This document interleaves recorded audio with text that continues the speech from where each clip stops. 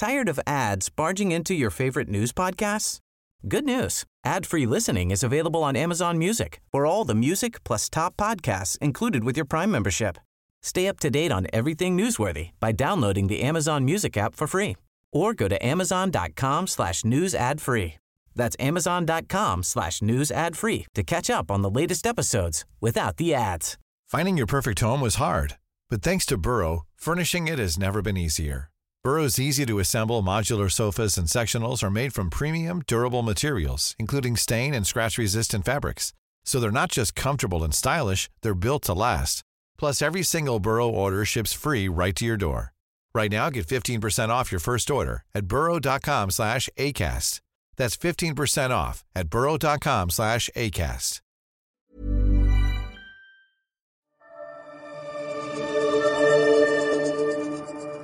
I think both parliaments understand the importance of this agreement and that if Australia and the United Kingdom can't sign a free trade agreement together, well, who can we sign them with?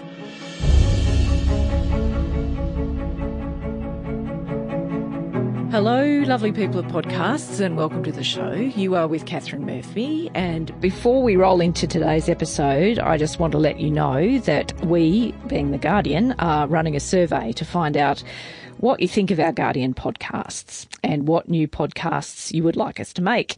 So if you've got thoughts on this question, head along to theguardian.com/pod survey. If you have a few minutes to help us out, we'd be really grateful. Now, with me in the pod cave, as we call it, is a pod cave. It is, yes, is a slightly nervous-looking Minister for Trade, Tourism and Investment. That is right, Dan, isn't it? That is right. And these walls are quite... Yes, they can feel as though they close in. Anyway, yeah, it's all right. You're perfectly safe, I promise. Anyway, Dan is with me, Dan Tehan, Minister for Trade, Tourism and Investment, for reasons that are probably obvious to most listeners. We've had a very significant development this week, which we're going to unpack during this conversation, and that is that we have agreed in principle to have a bilateral trade deal with the United Kingdom.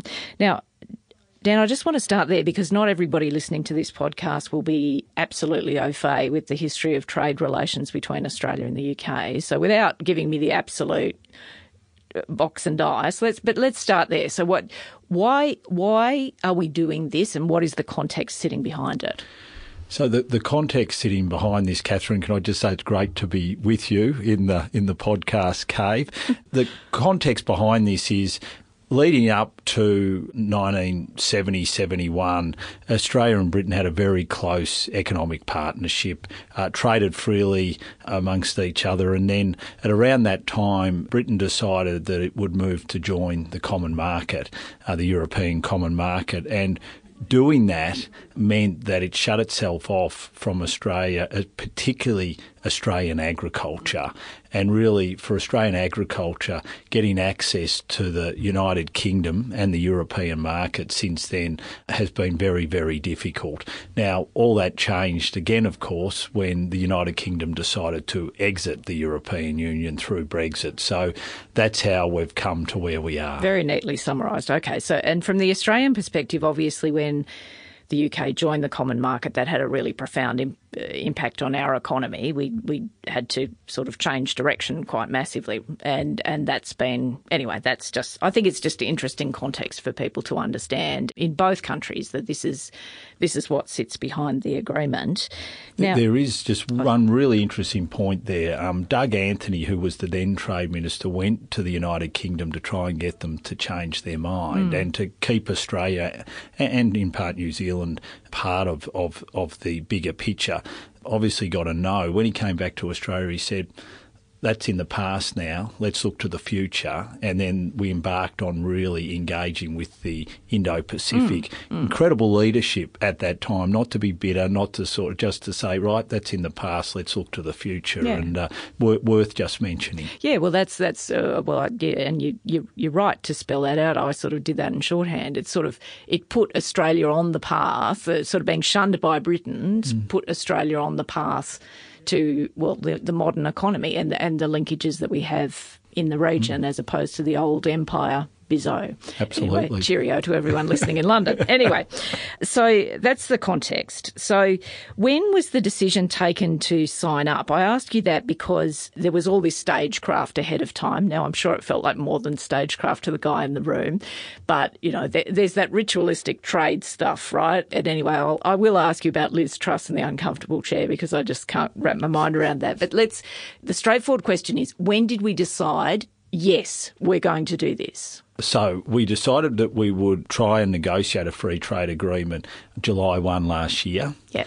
And we agreed in principle literally 5 minutes before they appeared in the court. Yes. The meeting, Yeah. the two PMs had breakfast.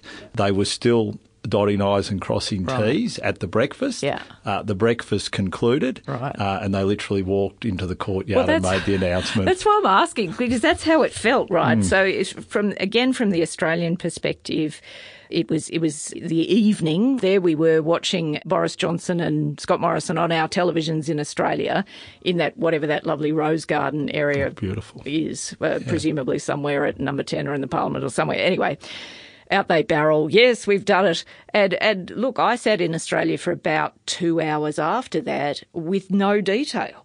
Like, what the hell have we actually agreed here? And so that's why I was interested to know. So it genuinely was right down to the last 5 minutes. Now, there's still not. Look, we've got a broad set of parameters about what's been agreed, and we'll bore into a couple of the issues in a tick. But when are we likely to see more detail? Because there are a range of stakeholders now out there saying, "Where's the text?" Yeah. So we've got the agreement in principle, which is what myself and Liz agreed we would aim for when the two Prime Ministers met. So that's really the framework of the agreement, which, all going well, will be signed late October, early November. Now, what we have to do is take the agreement in principle, and a lot of work that's been done behind the scenes already on the on chapters to the actual agreement. Right. But in the end, we're talking about a 600, 700-page document which goes into incredible detail, of which we're probably 50 or 60% through. So what we have to do now is take the framework that's been agreed and really put that into legal text of about 600, 650 pages. So there is still a lot of work to be done, but the core issues have been agreed, and that will make it a lot easier as we work through to get the final document done. Okay, unions, unsurprisingly, are already on the warpath about what's been agreed in terms of the people movement provisions. That shouldn't surprise, because unions have been in that territory in terms of trade agreements for, well, best part of 10 years now, really. So I want to understand this a bit better myself. With labour market testing, what have we agreed? So what we've agreed is very similar to what we've agreed in previous free trade agreements. That is that there is not a need for labour market testing for the specific visas. So usually the visa classes which are put in places are either where there is workforce shortages, so for instance agriculture, agribusiness, or things like the working holiday maker visa, which has been extended. So that's for young Brits, young Australians. They now can go and work for 3 years in either country, yes, up to the age of 35. Now, we don't do labour market testing for those types of arrangements because often people will holiday, they'll then work, holiday and then work, and they'll move around. But usually they're always filling places where there are workforce shortages. So a young British person usually will come to Australia, will work in, a pub on Magnetic Island off Townsville. Yeah. Then they might go to somewhere in regional or rural Australia and they might pick fruit or that type of thing. So that's the type of thing they do, and it actually works very well for our economy because all these seasonal jobs we need filling. So, and we've never really had labour market testing for them. And the other areas are areas where traditionally you don't have labour market testing, and it's what we've done in previous free trade agreements. So, look, I look forward to sitting down with the unions and sort of talking them through it so they understand what they're doing. Whether they'll sort of in the end ultimately come on board, that'll be up to them. But there's nothing really unusual that we've done. But, a couple of things. Is it complete reciprocity? So what has been agreed by us has also been agreed by the Brits. Is it complete reciprocity? Well, it's very difficult to have complete reciprocity when you're lining up different immigration systems in different countries. But what we've agreed is, as far as practical, to have reciprocity between the two countries over these things. So there is an agreement that they, within their system, will put their visas in place and we'll do it here, and the visas will be more or less similar. It won't be complete reciprocity because it's just a bit difficult given that you're dealing with two very different immigration systems. But we've dealt with the backpacker example. I mean, I cleaned toilets in a Scottish youth hostel many years ago. Like, we all know how those arrangements work, right? Australians and Brits absolutely understand that.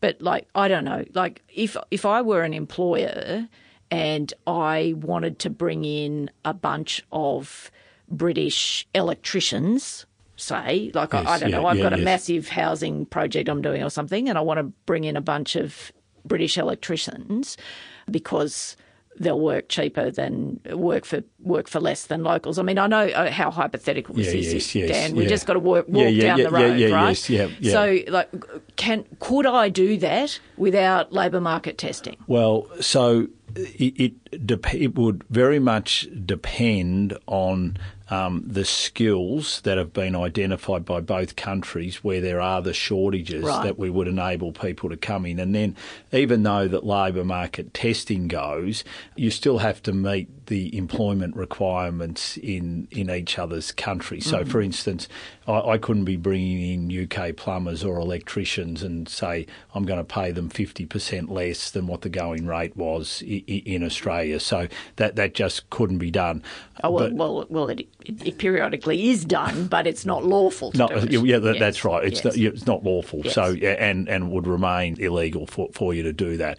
But the areas that we're really looking at are those areas of real workforce shortage. So, for instance, probably a better example would be a shearer here, and it might even be a New Zealand shearer who works here in our shearing season for 4 or 5 months of the year, and then might head over and work in the UK for 4 or 5 months a year. Now, obviously, they get paid the going rate per sheep, etc. But that sort of is one of the things that we're really looking to do, is to see whether there is complementarities, especially when it comes to the agricultural workforce in the UK and our agricultural workforce. Now, seasonally, it may or may not work, but there's a lot of fruit picking that goes on in parts of the United Kingdom, so there might be opportunities for people to work in both countries fruit picking, and all that will be worked through over the coming months. Not a doubt, because the agricultural workforce is a point of sensitivity here, and we'll get to the British farm lobby's sensitivities in a tick.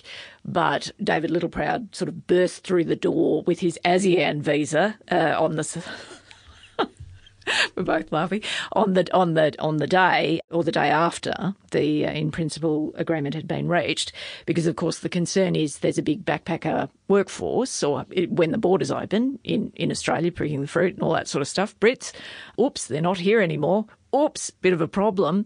So now we have this ASEAN visa to bring in an alternate labour force, but the NFF's saying, "Oh, come on, guys, look, we've been here for the last 3,000 centuries." I mean, how are we actually going to resolve this issue?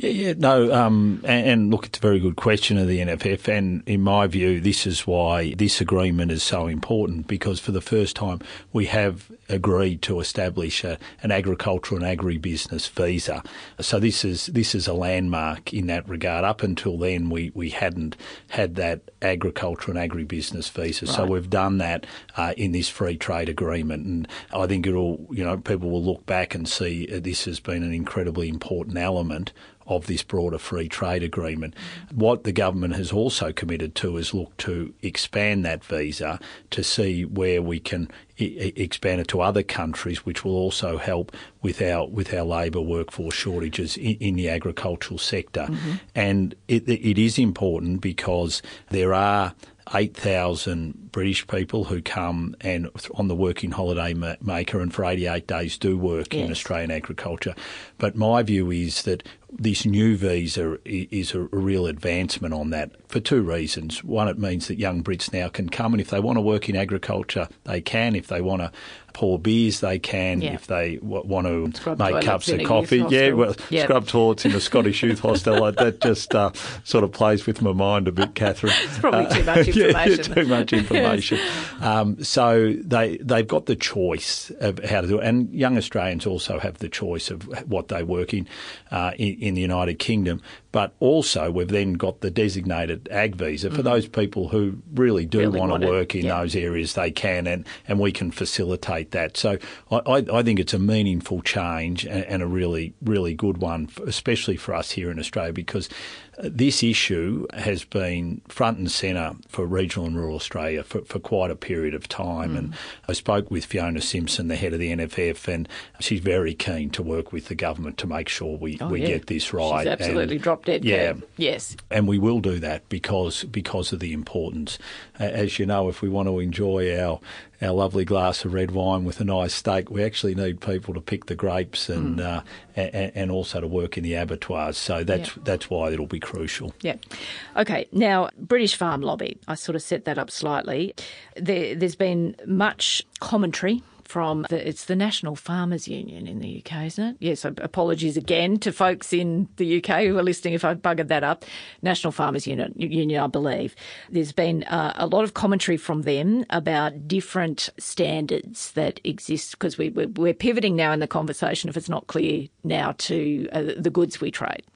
So basically the Farmers Union in the UK has said there are quite different standards in animal welfare and pesticides and various things between the two countries. I confess I knew nothing about this until I collided with this debate. So I'm going to ask the idiot's question.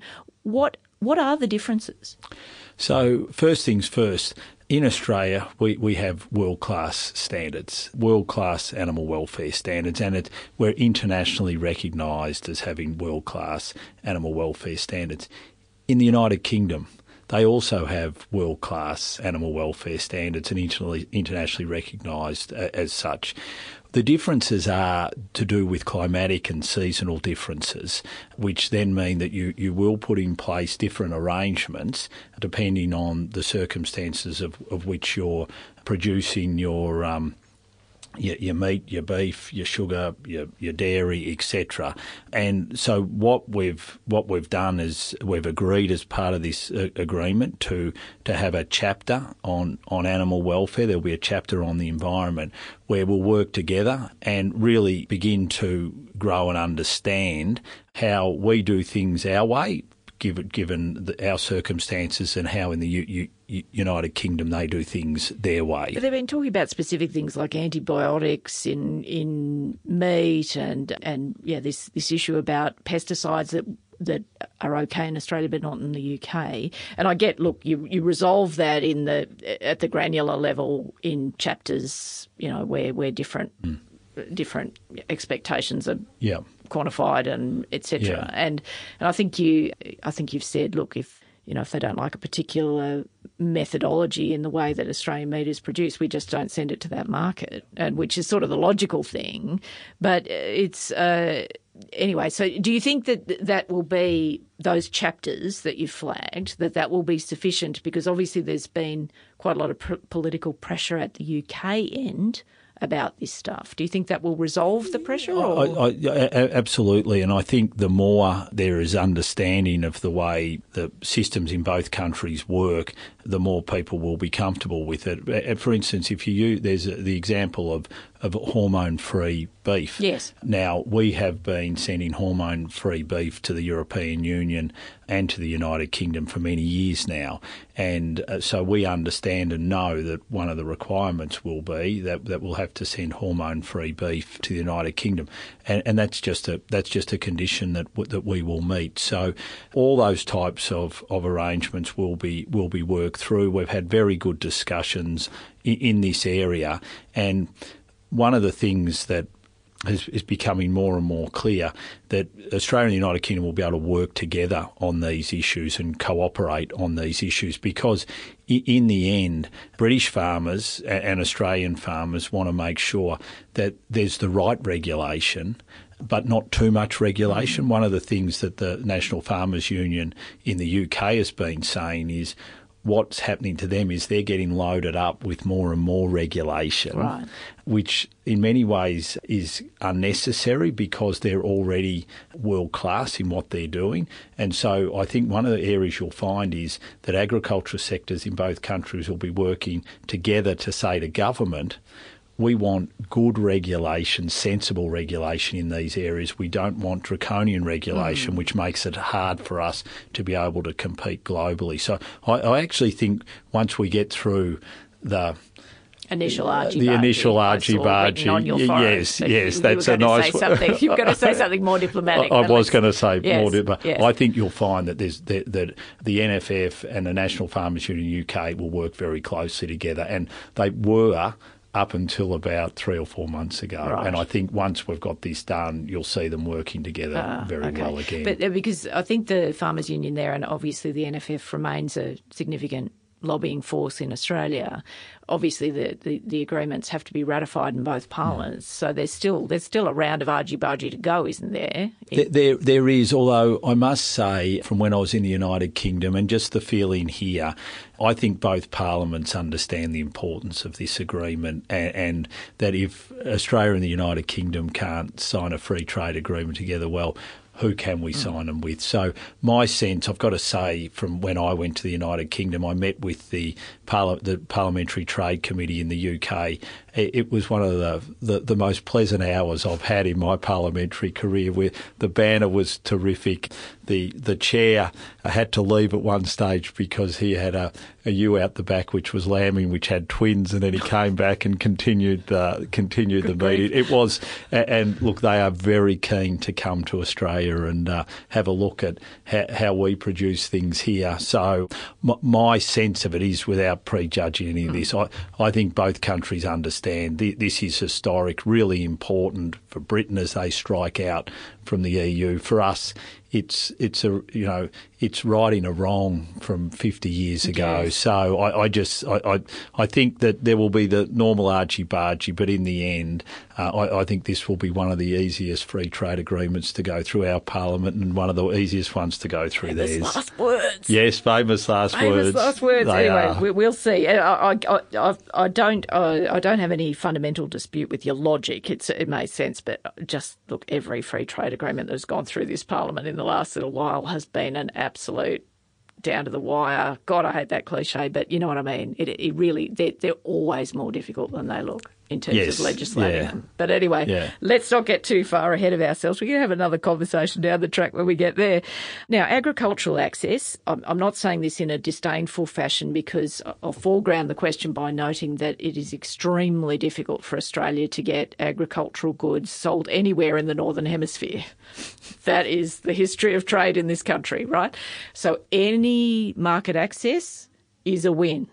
However, I just note, obviously, we've got a very leisurely phase in here over 10 or 15 years in terms of these commodities, right? So that is what it is. The question is, we have also agreed, I presume, to a bunch of tariff reductions for British goods to be entering this market, whiskey, Range Rovers, I don't know, what else? Anyway, good stuff, British stuff, right? But are we phasing as well, or have we just given them the immediate tariff cuts? So at this stage, and we're still working through all this, there will be a phase in on UK products as well, some. But we've got to remember, well over, I think, 99% and well over 98% from both countries will come in duty-free immediately. Right. So it's only more sensitive products that... So like what? Because like a lot of the tariffs now are nuisance tariffs. Right, they're 5% or less, right? Yeah.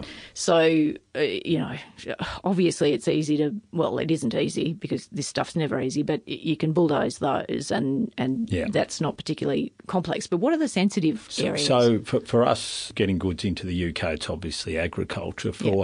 for the UK, Yes, one example is steel, where there is that's one of the areas. So look. Do we get a lot of British steel? No. So one of the things about these agreements, and Australia is in a very beneficial position in this regard, is that we've done now a lot of free trade agreements. We've opened our economy up. We have a very liberalised approach. So for us, we sort of welcome free trade. Yes, we do. And despite what goes on in the Parliament sometimes. And 28 years of uninterrupted economic growth until the pandemic. And look, unemployment's hit 5.1% today, so we've sort of bounded out of this pandemic so far as well, incredibly well. And I put that down to the fact that we are so open because it means we're productive, and it always means you've got to be staying ahead of the game when you're such an open economy. So for us, there's a willingness and more of an ease to be able to welcome products in duty-free. But you're right. For us to get access to the UK, especially in agriculture, is much more hard fought.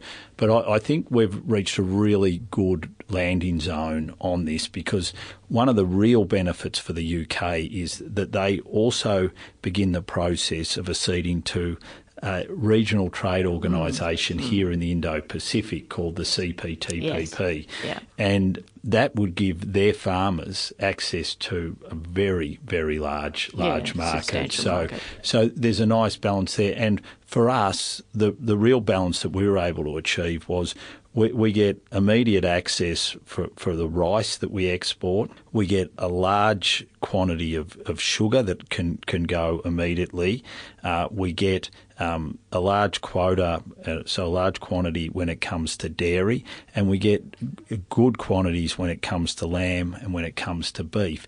And if you look at the history of the free trade agreements that we've negotiated previously, usually one or two of those five have substantially missed out. Whereas the really good thing about this outcome was we were able to get that good access across the board, and then including for our wine. So for regional and rural Australia, this is as good an outcome we've had in any agreement outside of the one we had with New Zealand. I'll end with Liz Truss in the chair. Because I just have to know this story. But just getting back to that point, though, about if we can't do this agreement, we can't do any agreements, and the sort of parliamentary passage of it. Obviously, there's stuff to work out on labour mobility, and if the unions are worried, Labor will be worried.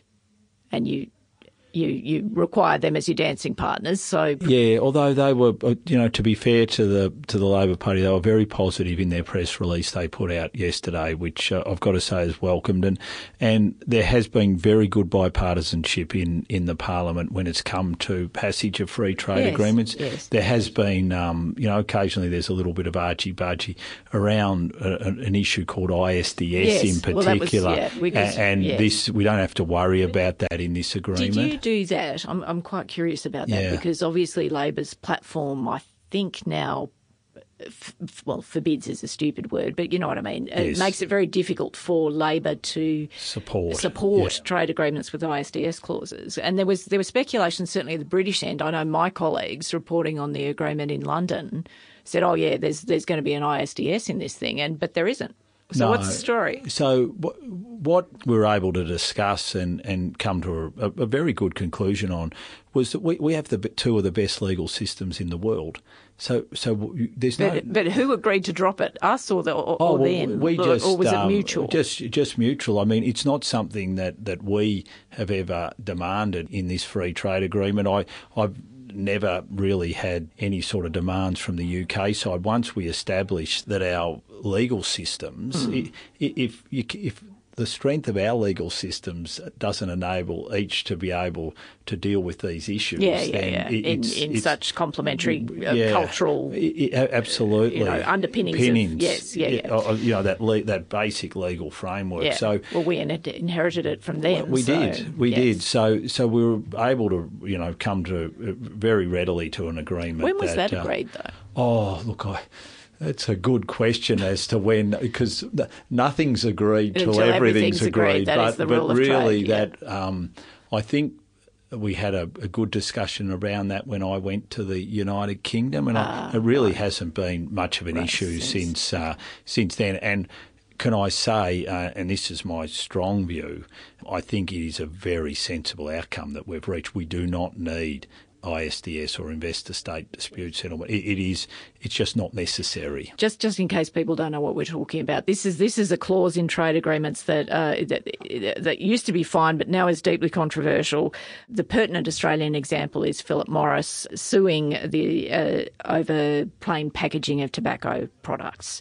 So this is why some people in the trade space don't like ISDS clauses. I actually like legal arrangements that protect sovereign nations and businesses, and I don't have an issue with them. But they have become really, really controversial, and because people who are a lot smarter than me about this stuff, can point to examples where these things are controversial. They can start to be used in the wrong way, and that's the problem. And they were always set up as some sort of assurance where there might have been some concern about the legal system in the country that you were operating in and wanted to have agreement in. The fact is that Australia and the UK, don't need to have those concerns about each other's legal systems. So I think we've got a good outcome. Okay. Now, just in the remaining time we've got, Liz Truss in the chair. Go on. What happened? Were you in the uncomfortable chair? No, I've got to say the chair was very comfortable. Was it? What sort of a chair was it? It was a very plush, sort of almost royal chair with this nice cushiony on the where you sit, and then the back was very cushiony. It was one of those funny things that happened to you in your parliamentary career. I remember I was on the plane flying from Belgium to Paris to do a trade ministers meeting with the French minister when I was handed the newspaper article saying that I was going to be sitting in an uncomfortable chair, and I've got to admit I smiled to myself, and I thought, well, they're going to have to do a little bit better than an uncomfortable chair. I don't know, especially for your British listeners, whether they know Australian rules football, but I played that as a young man and was even knocked out on the Australian rules football field. So the idea that an uncomfortable chair would worry you, I found rather quaint. What Dan Teeter's trying to tell you is he's got a very resilient bum. Anyway, but moving off that before we both blush. So Liz, and then Liz, to her credit, very graciously when I landed after being in Paris, flew to the UK. When I landed, she rang me, apologised, and said, "Did she actually say it?" No, she didn't say it. It was alleged in the newspaper that one of her close advisors said this is what she was going to do. Oh, I see. So now it was a degree of separation. There was a degree of separation. Just quickly, in case you missed this, there were reports in London. I think it was the Telegraph. I can't remember where it bobbed up, but anyway, there were reports in London that Liz Truss, who is the British Trade Minister, was going to put Dan in a very uncomfortable chair so that he would crumble, basically, at the first stage of negotiations. That's what we're talking about. So there was a degree of separation. She didn't actually say it. But it's not uncommon, is it, in these to sort of have this psychodrama in trade negotiations? There's a whole ritual associated with it, right? Big chairs, little chairs, people on platforms, people on, it's not it had the ring of truth about it. It's got to be said, because even though we're laughing about it, it is not uncommon to have these psychological dominance displays during trade negotiations, right? No, that's true. But the idea of uncomfortable chair being the type of thing that is going to sort of psychologically destroy your opponent, I found rather quaint. Yes, well, exactly. Well, let's just end on that note. Britain, bring it. If you're gonna try and psych out the Australian Trade Minister, you've got to bring something more than a more uncomfortable chair. Anyway, we will wrap. But were there any other incidences like that? Although I guess because of COVID, you wouldn't have done as much face-to-face as you would normally do. No, we had those 2 days, and it's one of the really interesting things, because the 2 days that I had and then the two meetings that our Prime Ministers, or my Prime Minister Scott Morrison had with Boris Johnson, were actually absolutely crucial in getting the deal agreed. And it goes to show Was that... anyone in an uncomfortable chair? No. But it really goes to show virtually you can make progress, but when you really get to the pointy ends of things, you do need to be sitting down face to face. And although there might be some argy-bargy, in the end you've ultimately got to trust each other. And it's much easier to do that face-to-face than it is doing it virtually. And one of the things that, the lessons for me from this is I think once you've built a good relationship, you can get a lot more done virtually than if you just start from scratch virtually, because it's very hard to get that knowledge and understanding and rapport of each other. So just body language and cues. But look, it's been fun. It's been tiring. It feels like it's been long, even though this will be the shortest agreement at this stage that we've ever done with the country. So the quickest time we've negotiated one. And I've got to give a shout out to our negotiating team and to the UK negotiating team at the officials level, because there's a lot of work that goes in behind the scenes to put these agreements together. And there's been hours of meetings, early mornings, late nights, to put the work in behind this. And that will continue on for 2 or 3 months to come. Until we see this damn text, which I'm pretty keen to see. Yes, Just in case, just if that wasn't obvious, I'm pretty keen to see it. No, I can see it, and everyone will be, and that's the legal text that goes through the Parliament. Yes, So, a big shout out to all those officials, because they're often the unsung heroes in all this. And we're very well served in this country, certainly in foreign affairs and trade. Just very quickly, I did promise last question, but I forgot the elephant in the room, China. Your predecessor, Simon Birmingham, couldn't get a call returned. Can you? No. I wrote to my Chinese counterpart when I became Trade Minister, which was just before Christmas, and my counterpart was appointed literally within 24 hours that I was. So in January I wrote him a quite detailed letter just saying that it'd be great to have a very constructive relationship, continue the constructive engagement between our two countries, and setting out all the ways that we could work together, and also, on some issues, understanding that we would have to agree to disagree, but yet to have a response to that letter. So do you think it's just this is a whole other podcast, so we'll have to do the very quick potted version. Is it Cold War or bust? I mean, it's been a theme of the week, obviously, the G7 leaders, some comments from our own Prime Minister, the whole kind of history of the last 6 to 12 months in the relationship. Is it Cold War or bust? It certainly feels like it. I hope not, and I don't think it needs to be. I think what there needs to be is an understanding that rules-based order has worked for us very well globally since the Second World War, and I think what we need to do is make sure that all countries have an understanding of that. If you look at, in particular, what's happened to China since it was able to enter the World Trade Organisation and get the benefits of the trade liberalisation that's flowed of that, is their economy has grown profusely as a result of it. And those rules have stood all countries. I mean, we've benefited from the free trade agreement that we've had with China, like they have from that. So my hope is that if we all work together to make sure that everyone understands how important those rules are, that we don't need to descend into a sort of a new Cold War. But is there some way of, because of the political signalling now is very intense globally and domestically, like, what do you do? Is it some officials level rapprochement or? Look, our officials continue to talk and continue to have, I wouldn't say fruitful discussions, but they're able to continue to have good discussions. So that's happening already. I think, look, who knows what ultimately will lead to a change in the circumstances. More often than not, it's events in international relations that often lead to changes, and you're never quite sure how those events will unfold and when they will unfold.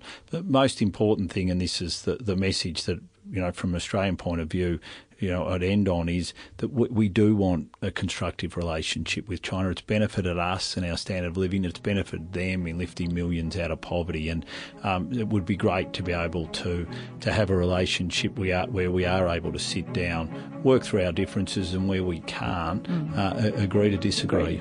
Yeah, well, as they say in the classics, only time will tell. And that noise you may have just heard was Dan's media advisor saying, get the hell out of here because it's a sitting day and the Minister needs to get to question time. Thank you for your time. We appreciate it. Catherine. Thank you to my executive producer, Miles Martignoni. Thank you also to Hannah Izzard. We'll be back next week. Thank you, Catherine.